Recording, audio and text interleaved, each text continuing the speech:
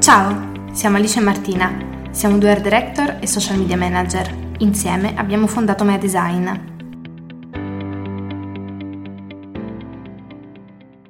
Il titolo del podcast di oggi è La serie Netflix sulla moglie di Ronaldo. Ci sta? E come sempre iniziamo spiegandovi un po' il perché di questo titolo, da dove deriva e penso possiate immaginarlo, è uscita la serie, anzi per noi che lo stiamo registrando il 25 martedì deve ancora uscire perché uscirà il 27 e quindi primo disclaimer, ce ne saranno solo 2 quindi tranquilli, poi procederemo a dirvi cosa ne pensiamo, non l'abbiamo ancora vista, non vediamo l'ora di vederla e chiaramente queste sono considerazioni precedenti all'uscita in base al trailer e alle comunicazioni che hanno fatto le parti in causa preuscita. Diciamo che il trailer è abbastanza esplicativo, poi se la serie sarà su tutt'altro o avrà delle sfumature che cambieranno drasticamente il suo futuro, a quel punto anche noi dovremo fare ammenda e magari no, se ci sarà un plot twist parlarne ancora, però per adesso ci sembra che sarà un po' questo l'andazzo e quindi valeva già la pena appunto parlarne, anche perché poi ci sarà Sanremo e poi insomma vi diremo alla fine una sorpresa, quindi rimanete collegati. Surprise!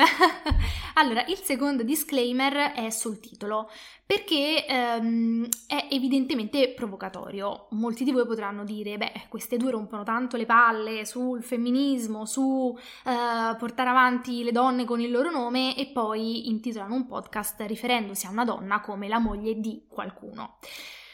Il titolo è provocatorio, ma ci terrei a dire nemmeno così tanto, visto che lei stessa si presenta in questo modo, perché vi andrò a leggere esattamente la traduzione, perché chiaramente lei parla spagnolo, ma la traduzione di quello che lei dice che Netflix riporta, quindi al limite la colpa è della traduzione di Netflix, della presentazione di questa serie, quindi le prime 5 frasi di questo trailer dedicato alla serie Soy Georgina sono Georgina Rodriguez, ho 27 anni, 5 anni fa la mia vita cambiò. Poi c'è insomma una sorta di immagine molto esplicativa con lei e Ronaldo e lei aggiunge la ragazza dell'uomo più seguito al mondo. Grazie all'amore, ora la mia vita è un sogno.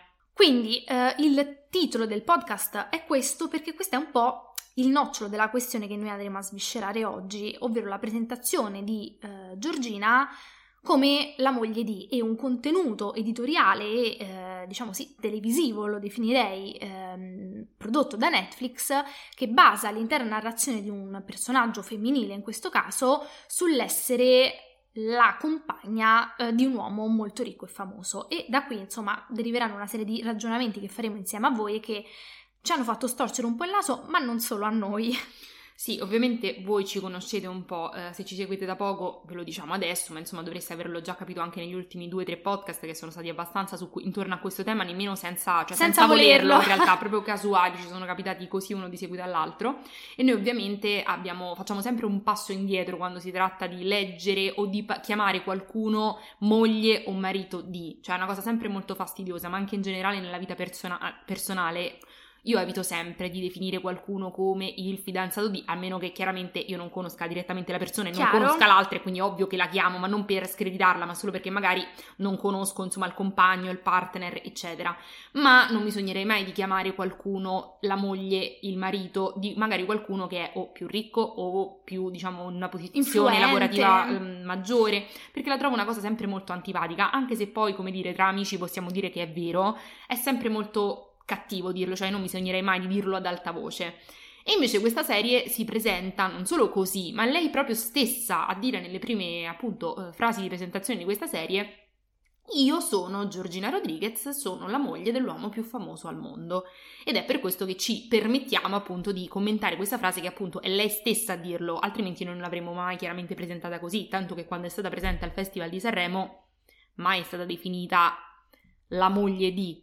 È sempre stato perché è un essere umano, è una persona, esatto, un influencer, ad oggi diciamo che è un influencer con milioni e milioni di follower e quindi fa l'influencer come lavoro. Poi i fatti suoi privati non ci dovrebbero interessare a nessuno di noi, ma visto che a questo punto i fatti suoi privati sono diventati il nocciolo di una serie, di un contenuto editoriale pubblicato da Netflix, ci sentiamo è giusto farci un ragionamento, sì, poi di dire chiaramente il nostro parere senza voler offendere nessuno. Le polemiche contro Netflix che si sono scatenate dopo l'annuncio di questa serie non sono state leggerissime, perché diciamo che le persone hanno un po' notato quello che anche noi abbiamo notato, ovvero che la presentazione di questa donna, che ovviamente avrà, come dire, delle aspirazioni della vita, avrà delle cose da fare durante la giornata, viene ridotta, e si può vedere benissimo dal trailer, anche proprio dalle immagini che la presentano, a moglie di una persona molto ricca e famosa, che in questo caso è Cristiano Ronaldo, ma sarebbe potuto essere, non so, Jeff Bezos o qualsiasi altra persona, naturalmente.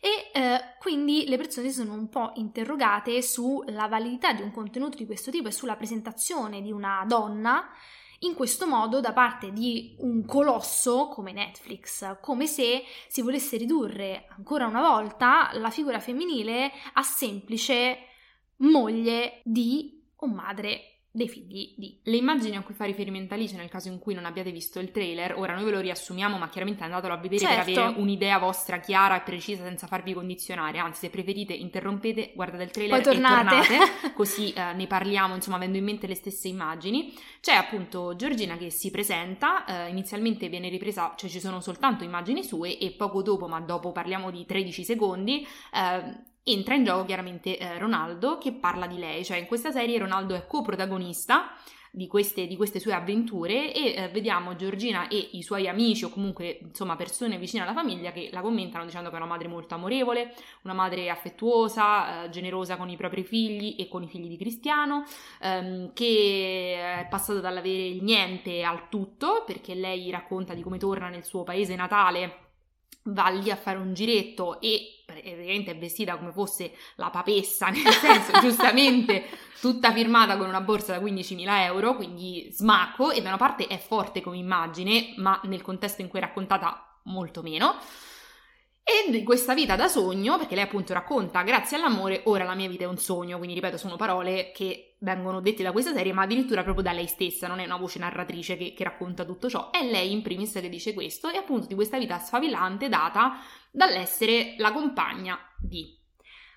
Allora, chiaramente il fatto di sposare un uomo o una donna molto più ricchi di noi, voglio dire, non è una condanna a morte, cioè ci mancherebbe, anzi fortunatissimi loro, ma chiaramente, voglio dire, i soldi e l'amore sono due cose molto differenti, non è che uno può non sposare una persona, non innamorarsi di una persona. Ma anche se uno si fosse sposato per soldi, io direi che non ci riguarda, io direi che non è questo il punto, perché sennò qualcuno potrebbe pensare, non ho capito, voi state qua a sentenziare se è giusto o no sposare per soldi. Ci mancherebbe, ragazzi miei, chi non ha mai fatto la battuta mi sposo l'anziano di 90 anni, cioè penso tutti, no? Che uomini, donne, quel che sia, c'è sempre la battuta, no? Se mi va male o mi sposo un vecchio e ciao. Quindi insomma, se ne vogliamo parlare così è un argomento poco tabù, quindi chi sposa chi per soldi, per amore, perché t'ha costretto la famiglia, non siamo qui a sindacare questo, non è questo il problema, noi parleremo del contenuto dal punto di vista da cui si è scelto di raccontarlo. Esatto, perché si è scelto di raccontare questa storia dal punto di vista di una donna che sposa un uomo ricco, ok, ma che fa del fatto di essere sposata a un uomo ricco l'unico focus di un'esistenza, almeno così traspare. Noi ci auguriamo che insomma poi il reality approfondirà altre tematiche, altre questioni, però ci rendiamo conto che soprattutto in un periodo dove le lotte di donne e uomini in tutto il mondo cercano di eliminare, e vi ricorderete tutte le polemiche dello scorso Sanremo o di 2 Sanremo fa, oddio non ricordo, di 2 Sanremo fa, non mi pare ci fosse ancora il Covid, dove Amadeus insomma aveva definito alcune delle co-conduttrici delle sue serate mogli e compagne di, in particolare con riferimento alla compagna di Valentino Rossi, no? Dicendo anche che era una grande donna perché sapeva stare un passo indietro a un uomo importante. Ecco, in un momento in cui tutto il mondo si mobilita per cercare di emancipare la donna da compagna, madre, fidanzata, moglie a essere pensante che fa delle cose indipendentemente da se sia sposata con uno ricco, uno povero, uno importante, uno meno importante, non ci interessa. Un contenuto di questo tipo, per quanto lo capiamo dal punto di vista promozionale, dal punto di vista contenutistico e di messaggio che trasmette, abbiamo delle riserve, perché secondo noi intanto l'argomento sarebbe potuto essere trattato in maniera diversa, ma ci sono un sacco di figure femminili altrettanto appealing, che avrebbero potuto raccontare anche delle altre storie, a nostro avviso in questo momento più funzionali anche a una lotta un pochino più ampia. Ovviamente non stiamo dicendo che non capiamo il perché Netflix abbia prodotto questa serie, perché sennò non saremmo Alice e Martina, due persone comunque sostanzialmente maliziose e molto attaccate, come dire, alle cose concrete. E è ovvio che se Netflix avesse fatto la serie su, ne stavamo parlando prima, Samantha Cristoforetti, nonostante tutti quanto ci piacerebbe una serie sulla cultura, su un personaggio veramente importante, io sono certa, ma proprio che, non so, ci metterei la mano sul fuoco adesso, che la serie su Samantha Cristoforetti farebbe 1/10 degli ascolti di Soy Giorgina, per ovvi motivi, perché a tutti noi ci piace più il becero, o comunque come ci piacciono più i commenti negativi su YouTube che i commenti positivi, certo. Perché funzioniamo così, siamo tutti un po' esseri umani e l'essere umano Schifosi. ha delle debolezze, tra cui ci piace anche le cose di cui tutti parlano, ma alla fine sono quelle che ci piace più ascoltare. È per questo che i drammi funzionano sempre, no? Così bene. Quindi io capisco da un punto di vista proprio economico e di ascolti quale sia il senso di produrre una serie del genere. Quello che io mi domando è perché non produrre una serie del genere che comunque parla di Giorgina, ma prendendola da un altro punto di vista. So che probabilmente avrebbe comunque meno visibilità, ma secondo me sarebbe un buon compromesso tra comunque produrre un contenuto che per quanto leggero abbia un minimo di valore e invece produrre un contenuto che è leggero, punto. E non ha altro. Quindi sicuramente non siamo qui a disquisire sul valore del contenuto come intrattenimento, perché questo è evidente, è un reality che va affrontato un po' come si affronta Selling Sunset, cioè io non è che vedo Selling Sunset perché voglio essere motivata a fare l'agente immobiliare a Los Angeles, perché è evidente che non lo guardi per quello, per capire come funziona il mercato immobiliare americano, ma lo vuoi vedere perché ti piace che queste litigano, le borsette, le case del lusso che tu non vedrai mai con i tuoi occhi, eccetera, eccetera. Quindi a livello di intrattenimento puro e semplice è chiarissimo perché il format va insomma siamo curiosi anche di vedere se, perché ci stavamo interrogando anche su questo, ci saranno drammi all'interno della serie un po' stile Kardashian, eccetera. Io immagino eccetera. più Jordi Shore o Jersey Shore, ti ricordi? Sì, spero un po' meno spinto, diciamo. Quindi è ovvio che chiedere la cultura quando poi a guardarsela sarebbero 4 gatti, perché purtroppo è la realtà dei fatti, nonostante sia una cosa ovviamente molto negativa e svilente, è la verità, quindi facciamo meglio a guardarci in faccia e dire cerchiamo di mettere magari nei contenuti leggeri un po' di valore, no? Perché per esempio non prenderla da un punto di vista di, non lo so, cosa fa Giorgina delle sue giornate, ma a livello proprio, nel senso, qual è il suo obiettivo di vita? Perché giustamente lei ha una famiglia, quindi quello sarà il suo principale obiettivo, come è giusto, normale e sacrosanto che sia. Ma poi questa persona dovrà, come dire, avere, immagino, dei propri obiettivi. Quindi perché non farle sviluppare, anche solo proprio ai fini narrativi, una capsule collection per un brand, un progetto. Non lo so, magari è una brava arredatrice di interni, non lo so, ha molto gusto, quindi potrebbe, non lo so, insomma creare... Oppure il suo sogno è fare la presentatrice, esatto, vedere lei che filone, studia. oppure non lo so, è un'appassionata di trucco, magari sta sviluppando un brand di make-up, oppure è quello il suo sogno e le piacerebbe provarci, non lo so, cioè farle costruire un qualcosa. Vi ripeto, alzo le mani, magari lei questo lo farà in questa serie e noi diremo vedi che bravi, ci hanno pensato, fighissimo. Ma dalla presentazione non mancare. mi sembra, cioè mi sembra che il focus sia un altro e uno rimane un po' sbigottito, perché il problema, vi ripetiamo, non è lei che cosa ha fatto nella vita, quelli sono cavoli suoi e a noi non dovremmo avere voce in capitolo, ma perché raccontare di un contenuto editoriale che... Cioè guardiamo solo per i suoi vestiti e le sue borse, perché se lei ci racconta com'è essere la moglie di uno ricco senza fare nulla e dire nulla, perché chiaramente se lei dicesse io sono diventata ricca perché ho fondato un'azienda a 18 anni, lei è chiaro cosa mi devi raccontare, come ci sei arrivata a fondare un'azienda a 18 anni, mi racconti gli step, tu dal paesino povera come sei arrivata a fare questa cosa, in chi hai trovato dei mentori, eccetera eccetera. Certo, ma è un po' il focus di tutti i documentari o i film, non lo so, il film su Zuckerberg, è chiaro che cosa vogliamo raccontare, come questo da essere un ragazzo come tanti ha rivoluzionato il mondo moderno, ma anche Chiara Ferragni, se vogliamo parlare più in piccolo, poi come se Chiara fosse piccola, però nel senso più in senso italiano, come Chiara Ferragni è arrivata a creare un brand milionario e ad avere campagne da milioni e milioni di euro. Cioè questa è una cosa ovviamente molto interessante, il processo che c'è stato dietro è chiaramente stimolante e motivante per tutti o comunque per chi la segue. In questo caso ci manca un po' qual è il punto, il mero intrattenimento ok, ma a che prezzo? Anche perché andiamo a svilire, se così fosse, la figura di una donna che sicuramente, per forza di cose, anche solo perché è un essere umano, è molto di più della moglie o della madre di qualcuno. Quindi diciamo che dal trailer sembra mancare un po' questo arco narrativo, lo storytelling, ma pensate banalmente anche a tutti i documentari sui cantanti, tipo quello di Justin Bieber o quelli di One Direction o quello di Lady Gaga, cioè hanno tutti uno storytelling, un arco narrativo, cioè tutti devono arrivare da qualche parte, ma anche dei Ferragnez. L'obiettivo di Chiara è dare alla luce Vittoria e l'obiettivo di Fedez è scampare Sanremo senza fare danni. Quindi comunque noi abbiamo, no, un'attesa. E poi c'è il racconto della giornata, perché se no sarebbero tipo un insieme di storie Instagram dove tu fai vedere spezzoni di quello che fai durante la giornata senza un obiettivo di questa storia. Quindi diciamo che ci manca un po' l'obiettivo di questa storia, perché è evidente che questa donna si è trovata, grazie all'amore, in delle condizioni economiche meravigliose, perché è ovvio che sia così.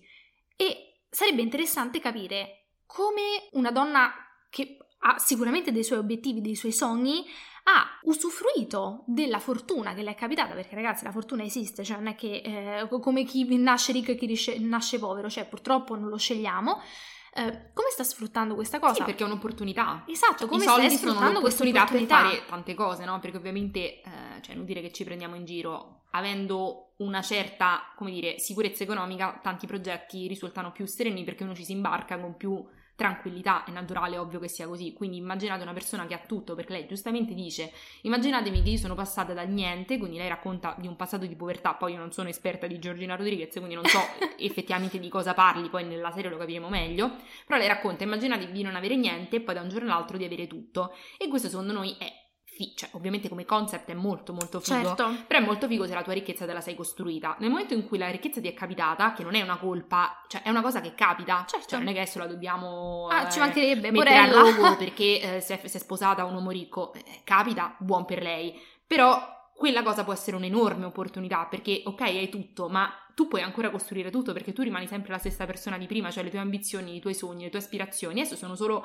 facilitate, perché ovviamente hai delle sicurezze, dei contatti, degli agganci che ti permettono, no, di sviluppare al 100% tutti i tuoi sogni. Ma tra l'altro secondo me sarebbe stato anche molto interessante, perché tra l'altro io penso che per una donna e per un uomo indipendentemente sia molto complesso stare vicino a una persona molto più ricca di te, molto più famosa di te, molto più importante di te, perché chiaramente vive una vita totalmente diversa dalla tua, in cui magari uno viene invorticato per amore, perché si costruisce una famiglia insieme, quindi tu ti trovi all'interno di dei meccanismi che non conosci. E invece secondo me questo rende molto complesso dalla parte di chi entra in questo mondo, no? Perché dice: oddio, io mi sento spiazzata, cioè in un secondo ho tutto ma non lo so gestire, non so nemmeno godermi le cose che mi arrivano, e soprattutto divento l'accompagnatrice. Come uscire dal ruolo di accompagnatrice, no? Perché io sono una donna, in questo caso Giorgina, ma io potevo essere un uomo, un'altra persona qualsiasi. Come sto costruendo un'identità sfruttando la fortuna che mi è capitata nella vita, perché mi sono innamorata, ci siamo innamorati due persone, uno era molto più ricco, ma come sto costruendo questa cosa, cioè come anche sto affrontando le problematiche che derivano da un'unione di questo tipo. Anche perché i problemi esistono sempre, cioè non possiamo avere nemmeno la superficialità di pensare che che bella vita che farà. Il punto è che sicuramente in parte lei ce lo racconta, è un sogno, ovvio, beata che lei, ci stiamo non abbiamo in dubbi. giro.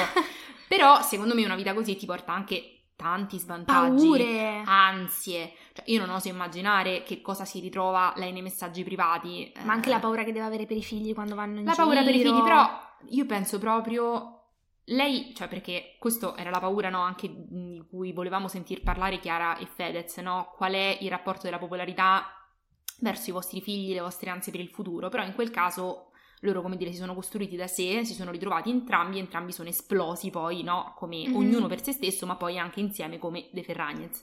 Nel caso di Giorgina, lei si è ritrovata in un mondo già esploso, dove quello che lei poteva aggiungere in quel momento, poi in futuro magari fonda un'azienda milionaria e Cristiano lo schiaccia, però per adesso, comunque agli albori 5 anni fa non era così, no? Quindi tu pensa di inserirti in un mondo dove già tutto è fatto, già il massimo è stato fatto, e tu devi competere comunque, cioè, no? anche nella coppia uno cerca sempre, anche nelle relazioni normali, cioè anche io col mio ragazzo, cioè uno si deve sempre sentire un po' all'altezza, non per una competizione o perché uno si sente sminuito, però uno vuole essere all'altezza dell'altra persona, nel senso positivo del termine, positiva, cioè una competizione positiva, no? E penso che questa cosa sia un po' di tanti esseri umani, quindi pensa a raccontare io mi sono ritrovata in un mondo in cui c'era tutto e ho dovuto cercare comunque di costruirmi il mio spazio.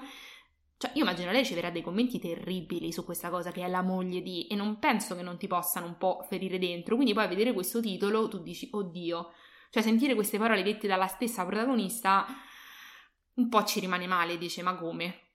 Abbiamo lottato tanto tutti per evitare che questo venisse detto e ce lo dici tu stessa. Il punto è che quello che lei pensa di se stessa è giusto e sacrosanto, ognuno deve avere la propria idea, se lei pensa questo ci sta, però poi farne un contenuto che Netflix mi spalma in tutto il mondo... Sarebbe bello dargli una connotazione, una sorta di morale positiva alla fine. Poi non che i Kardashian abbiano una morale, però quantomeno lì tutti fanno qualcosa, poi... Chi più, chi meno, però nel senso non vediamo una persona che è, come dire, famosa per il fatto di essere famosa. Comunque Kim fa collaborazioni, capsule, brand, Kendall fa la modella, cioè ognuno lì ha il suo posto. Poi non è che uno deve inventare la cura contro il cancro per essere una persona meritevole di successo o no, di soprattutto fama, su un reality, soprattutto in un reality okay, leggero, però deve avere un suo posto nel mondo, no? Che secondo me è riduttivo, che è quello insomma che è stato raccontato. Poi diciamo magari nella storia, nel reality ci sarà un senso, un filo che lega tutte le puntate, allora a quel punto alziamo le mani, però da quello che sembra non c'è questo racconto, quindi o se lo sono tenuti per la serie per darci il colpo di grazia oppure non c'è. Comunque non vediamo l'ora di vederla, appunto perché siamo curiosi di capire, più che altro non tanto da parte di Giorgina, che mi è chiaro perché abbia accettato di fare una serie del genere con Netflix. Molti avrebbero accettato. Tutti avrebbero accettato, ma è secondo me più interessante cercare di capire quali sono state le motivazioni che hanno spinto Netflix ad impostare un contenuto di questo tipo nel modo in cui l'avrà effettivamente impostato, con la narrazione e lo storytelling che avrà deciso di farne, perché secondo me questo contenuto è altamente posizionante per Netflix, cioè in base a come imposterà questa narrazione si capirà il brand che posizione prende rispetto a tanti argomenti, e il fatto che siano già uscite tutte queste polemiche. Sì, perché ovviamente noi una cosa che forse non abbiamo citato è che queste cose che abbiamo detto non è che sono venute in mente a noi due stanotte, ma se voi andate a vedere il trailer sotto è giustamente pieno di... cioè giustamente era prevedibile che ci fosse tanta gente un po' innervosita dal tipo di racconto, cioè facciamo tanto e poi alla fine... Questo è il contenuto che mi presenti di una piattaforma per cui io pago un canone, comunque perché Netflix non è gratis, non è la TV pubblica dove ci sarebbero stati problemi pure là, però qua noi addirittura no, giustamente paghiamo un tot, e quindi questo è il contenuto che ci becchiamo, quindi alcune persone chiaramente si sono un po' sentite, insomma sono innervosite dalla cosa e valeva secondo noi la pena parlarne, anche perché per come la vediamo noi il problema non è mai il contenuto che si sceglie di narrare, almeno che non sia una cosa proprio moralmente inadeguata, ma è lo stile che uno decide di dargli, il taglio. Di tutto si può raccontare 1000 sfaccettature, cioè di uno stesso evento uno lo può raccontare in 10 modi, ma come pensate, non lo so, di una litigata con un vostro amico?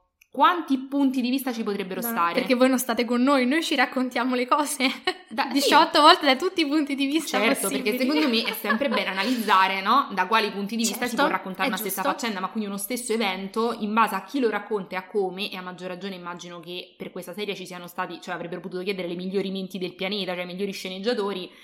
Mi delude il fatto che non ci sia stato modo di creare qualcosa che raccontasse, ma anche per finta, cioè anche per darla a bere a noi, perché alla fine cioè quello che fa Giorgina a casa sua vita, io certo. non lo so, non penso non lo sappia nemmeno il CEO di Netflix, ma il messaggio che tu comunque vuoi comunicare è poi in realtà quello che pensi. Comunque, la vedremo, ci riaggiorneremo, se voi l'avete già vista, anzi forse quando uscirà il podcast l'avremo già magari non finita, ma sicuramente iniziata, quindi nel caso cambiassero drasticamente le premesse ci riaggiorneremo magari su Instagram, però intanto insomma fateci sapere cosa ne pensate dell'argomento in generale. E come vi abbiamo accennato all'inizio, per chi i coraggiosissimi che sono arrivati a questo punto del podcast c'è una sorpresa, perché se siete arrivati a questo punto già bravi, do per scontato che vi piaccia sentirci chiacchierare, allora spero sia una notizia positiva, perché prossima settimana ci sentirete chiacchierare molto di più. Come saprete, se non lo saprete molto male, tra un paio di giorni, ovvero martedì 1 febbraio, inizierà Sanremo. Come sapete, se ci seguite da un po', in caso ve lo diciamo adesso, noi sono ormai 2 anni, ovvero, questo è il terzo. Sì, noi abbiamo aperto MEA nel 2019, considerando insomma che il primo Sanremo era già passato, abbiamo fatto Sanremo 2020, Sanremo 2021 e quindi questo è il nostro terzo Sanremo come commento di MEA. Noi ogni anno l'abbiamo commentato, quindi il primo anno siamo partite serene, su Instagram per la prima volta abbiamo fatto un commento live sia tramite post che tramite stories. L'anno scorso abbiamo fatto un commento tramite più che altro post, dove ci siamo concentrati più lì, qualcosa di stories Twitter e TikTok. Quest'anno abbiamo deciso proprio di fare, cioè di non dormire. Ho detto, ma perché dobbiamo dormire se possiamo non dormire? Quindi questa settimana abbiamo deciso che ogni giorno, ovviamente in seguito alla puntata del giorno prima di Sanremo, ci sarà un podcast inerente alla serata. Ovviamente dove analizzeremo tutte le cose che ci competono, quindi non gli outfit, ma scelte di comunicazione. Esatto, quindi vi racconteremo un po' quello che vedrete anche su Instagram, ma in maniera più chiacchierata come facciamo noi di solito. Quindi da mercoledì 2 febbraio voi troverete ogni mattina, adesso va deciso un attimo l'orario in base a quanto vogliamo riposarci, troverete un podcast fino a chiaramente domenica compresa, perché il festival, come saprete, va da martedì a sabato e quindi noi la notte alle 2, appena il festival finisce, ogni sera, quindi immagino che per la finale faremo direttamente colazione insieme, commenteremo in un podcast dove ovviamente parleremo di comunicazione appunto la serata appena trascorsa. Quindi speriamo che questo vi faccia piacere, noi non vediamo l'ora, siamo molto emozionate di questa aggiunta. Ci avevamo pensato anche l'anno scorso, ma non c'erano le condizioni. Non c'erano le premesse, l'anno scorso come sapete insomma, non mi ricordo se tutte le regioni erano così, sì perché eravamo tutti c'era il coprifuoco. Ok, l'anno scorso c'era il coprifuoco, quindi immaginate l'ammazzata mia e Delice per dormire un po' da una, un po' dall'altra. Quest'anno fortunatamente il coprifuoco non c'è e quindi chiaramente siamo un pochino più libere. Abbiamo un posto dove saremo tranquille a farlo, senza nessuno. Genitori, perché ovviamente un podcast alle 2 di notte l'anno scorso i miei genitori o i suoi ci avrebbero uccise giustamente. Quindi quest'anno, visto che i genitori non ci sono, possiamo tranquillamente sdarci tutta la notte a fare podcast. Saremo lesse, quindi abbiate pazienza, però insomma speriamo che vi piaccia, anche perché come vi diciamo sempre noi facciamo tutto da sole, tutto in casa, quindi noi alle 2 registreremo questo podcast, lo monteremo la mattina presto e cercheremo di farvelo uscire il prima possibile, sperando vi faccia piacere. Quindi ascoltateci la mattina mentre fate colazione oppure mentre pranzate, mentre pranzate, magari qualcuno fa colazione un po' più tardi. Beati loro, sì, è vero. Grazie per aver ascoltato il nostro podcast. Se volete saperne di più su di noi o su cosa facciamo, seguiteci su Instagram al profilo medesign.agency. Alla prossima, ciao!